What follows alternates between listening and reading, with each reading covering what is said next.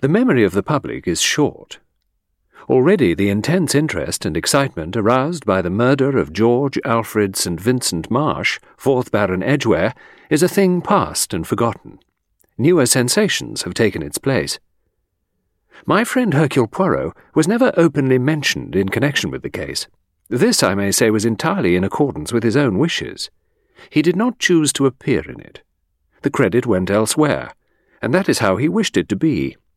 Moreover, from Poirot's own peculiar private point of view, the case was one of his failures. He always swears that it was the chance remark of a stranger in the street that put him on the right track. However that may be, it was his genius that discovered the truth of the affair. But for Hercule Poirot, I doubt if the crime would have been brought home to its perpetrator. I feel, therefore, that the time has come for me to set down all I know of the affair in black and white.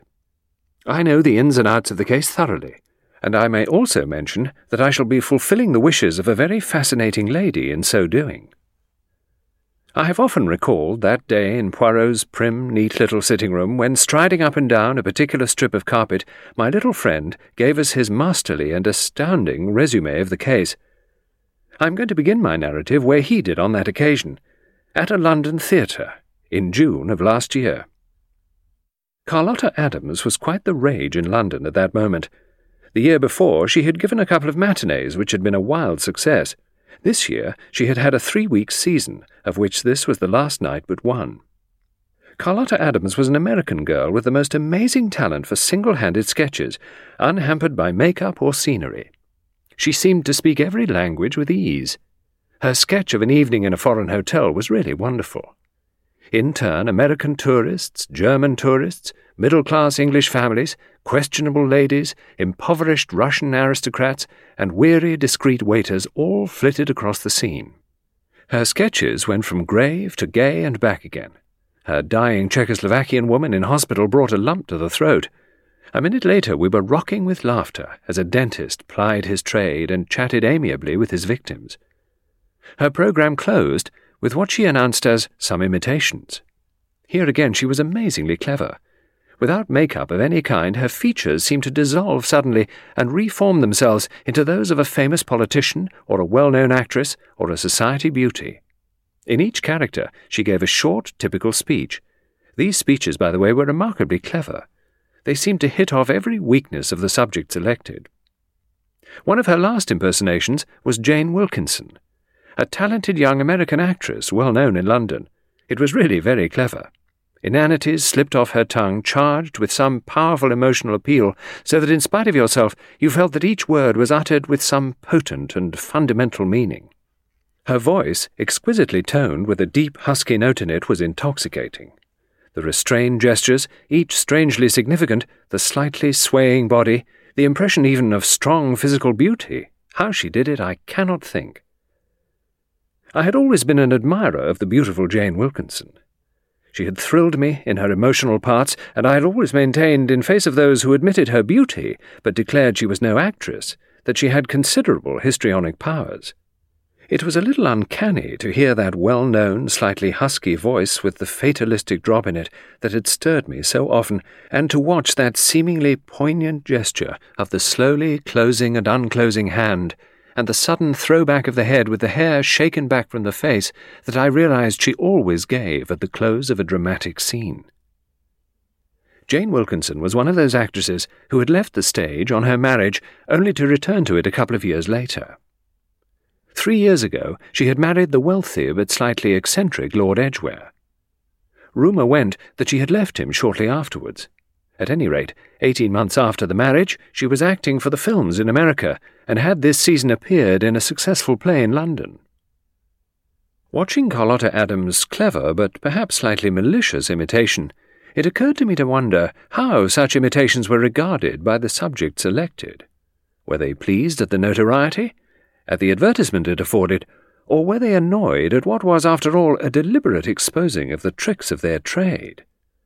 Was not Carlotta Adams in the position of the rival conjurer who says, "Oh, this is an old trick, very simple. I'll show you how this one's done"? I decided that if I were the subject in question, I should be very much annoyed. I should, of course, conceal my vexation, but decidedly I should not like it. One would need great broad-mindedness and a distinct sense of humour to appreciate such a merciless exposé. I had just arrived at these conclusions when the delightful husky laugh from the stage was echoed from behind me. I turned my head sharply. In the seat immediately behind mine, leaning forward with her lips slightly parted, was the subject of the present imitation, Lady Edgware, better known as Jane Wilkinson. I realized immediately that my deductions had been all wrong. She was leaning forward, her lips parted, with an expression of delight and excitement in her eyes. As the imitation finished, she applauded loudly, laughing, and turning to her companion, a tall, extremely good-looking man of the Greek god type, whose face I recognized as one better known on the screen than on the stage. It was Brian Martin, the hero of the screen, most popular at the moment. He and Jane Wilkinson had been starred together in several screen productions. "Marvellous, isn't she?" Lady Edgware was saying. He laughed. "Jane, you look all excited." "Well, she really is too wonderful. Heaps better than I thought she'd be." I did not catch Brian Martin's amused rejoinder. Carlotta Adams had started on a fresh improvisation. What happened later is, I shall always think, a very curious coincidence. After the theatre, Poirot and I went on to supper at the Savoy. At the very next table to ours were Lady Edgware, Brian Martin, and two other people whom I did not know. I pointed them out to Poirot, and as I was doing so, another couple came and took their places at the table beyond that again. The woman's face was familiar, and yet, strangely enough, for the moment I could not place it. Then suddenly I realized that it was Carlotta Adams at whom I was staring. The man I did not know. He was well-groomed, with a cheerful, somewhat vacuous face, not a type that I admire. Carlotta Adams was dressed very inconspicuously in black. Hers was not a face to command instant attention or recognition. It was one of those mobile, sensitive faces that preeminently lend themselves to the art of mimicry. It could take on an alien character easily, but it had no very recognizable character of its own. I imparted these reflections of mine to Poirot. He listened attentively, his egg-shaped head cocked slightly to one side, whilst he darted a sharp glance at the two tables in question. "So, that is Lady Edgware. Oh, yes, I remember. I have seen her act. She is belle femme. And a fine actress, too. Possibly. You don't seem convinced. I think it would depend on the setting, my friend. If she is the centre of the play, if all revolves around her, yes, then she could play her part. I doubt if she could play a small part adequately, or even what is called a character part. The play must be written about her, and for her. She appears to me of the type of women who are interested only in themselves." He paused, and then added rather unexpectedly, "Such people go through life in great danger." "Danger?" I said, surprised. "I have used a word that surprises you, I see, mon ami." "Yes, danger. Because, you see, a woman like that sees only one thing, herself. Such women see nothing of the dangers and hazards that surround them, the million conflicting interests and relationships of life. No, they see only their own forward path, and so, sooner or later, disaster." I was interested. I confessed to myself that such a point of view would not have struck me. "And the other?" I asked. "Miss Adams?" His gaze swept to her table. "Well," he said, smiling, "what do you want me to say about her? Only how she strikes you." "Mon cher, am I tonight the fortune-teller who reads the palm and tells the character?" "You could do it better than most," I rejoined. "It is a very pretty faith that you have in me, Hastings. It touches me.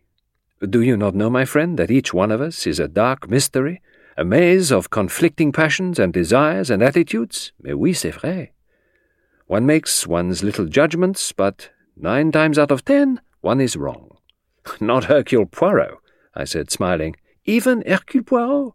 Oh, I know very well that you have always a little idea that I am conceited, but indeed, I assure you, I am really a very humble person." I laughed. "You? Humble? It is so. Except, I confess it, that I am a little proud of my moustaches. Nowhere in London have I observed anything to compare with them. "You are quite safe," I said dryly. "You won't. So, you're not going to risk judgment on Carlotta Adams?" "Elle est artiste," said Poirot simply. "That covers nearly all, does it not? Anyway, you don't consider that she walks through life in peril?" "We all do that, my friend," said Poirot gravely. "Misfortune may always be waiting to rush out upon us. But as to your question, Miss Adams, I think, will succeed. She is shrewd and she is ambitious. It makes for success, assuredly, but it opens one avenue of danger, since it is of danger we are talking." "You mean?" "Love of money. Love of money might lead such a one from the prudent and cautious path." "It might do that to all of us," I said. "That is true. But at any rate, you or I would see the danger involved. We could weigh the pros and cons. If you care for money too much, it is only the money you see. Everything else is in shadow." I laughed at his serious manner. "Esmeralda, the gypsy queen, is in good form," I remarked teasingly. "The psychology of character is interesting," returned Poirot, unmoved. "One cannot be interested in crime without being interested in psychology. It is not the mere act of killing. It is what lies behind it that appeals to the expert. You follow me, Hastings?" I said that I followed him perfectly. "I have noticed that when we work on a case together, you are always urging me on to the physical action, Hastings. You wish me to measure footprints, to analyze cigarette ash, to prostrate myself on my stomach for the examination of detail. You never realize that by lying back in an armchair with the eyes closed, one can come nearer to the solution of any problem.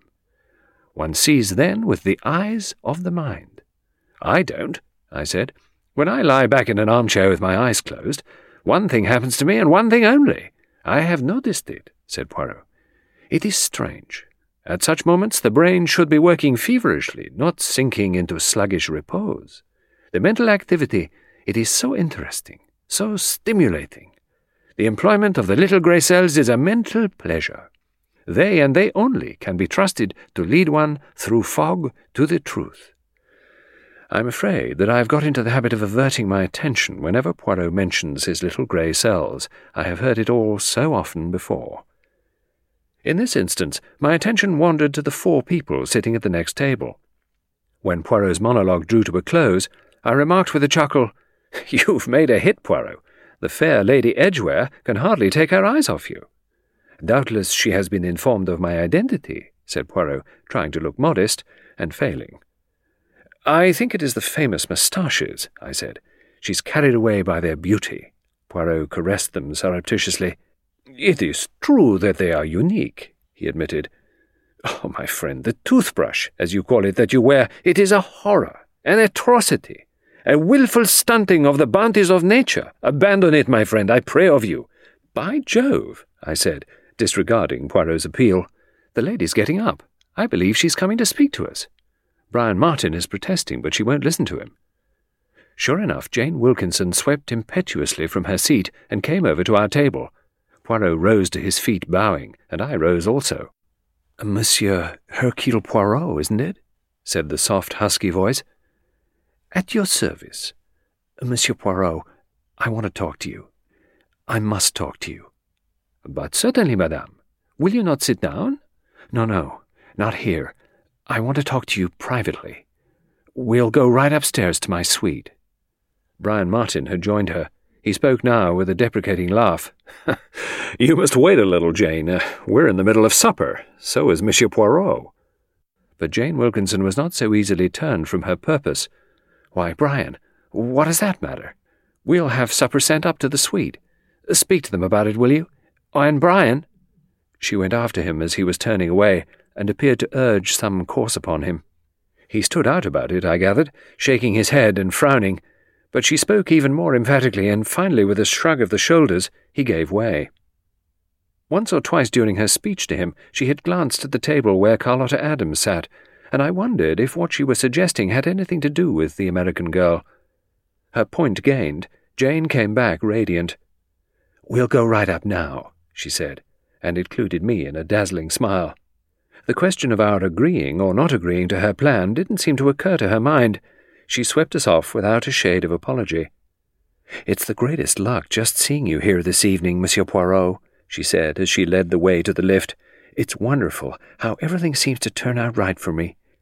I'd just been thinking and wondering what on earth I was going to do, and I looked up, and there you were at the next table, and I said to myself, Monsieur Poirot will tell me what to do." She broke off to say, "Second floor," to the lift boy. "If I can be of aid to you," began Poirot. "I'm sure you can. I've heard you're just the most marvellous man that ever existed. Somebody's got to get me out of the tangle I'm in, and I feel you're just the man to do it." We got out to the second floor, and she led the way along the corridor, paused at a door, and entered one of the most opulent of the Savoy suites. Casting her white fur wrap on one chair and her small jewelled bag on the table, the actress sank onto a chair and exclaimed, "Monsieur Poirot, somehow or other, I've just got to get rid of my husband."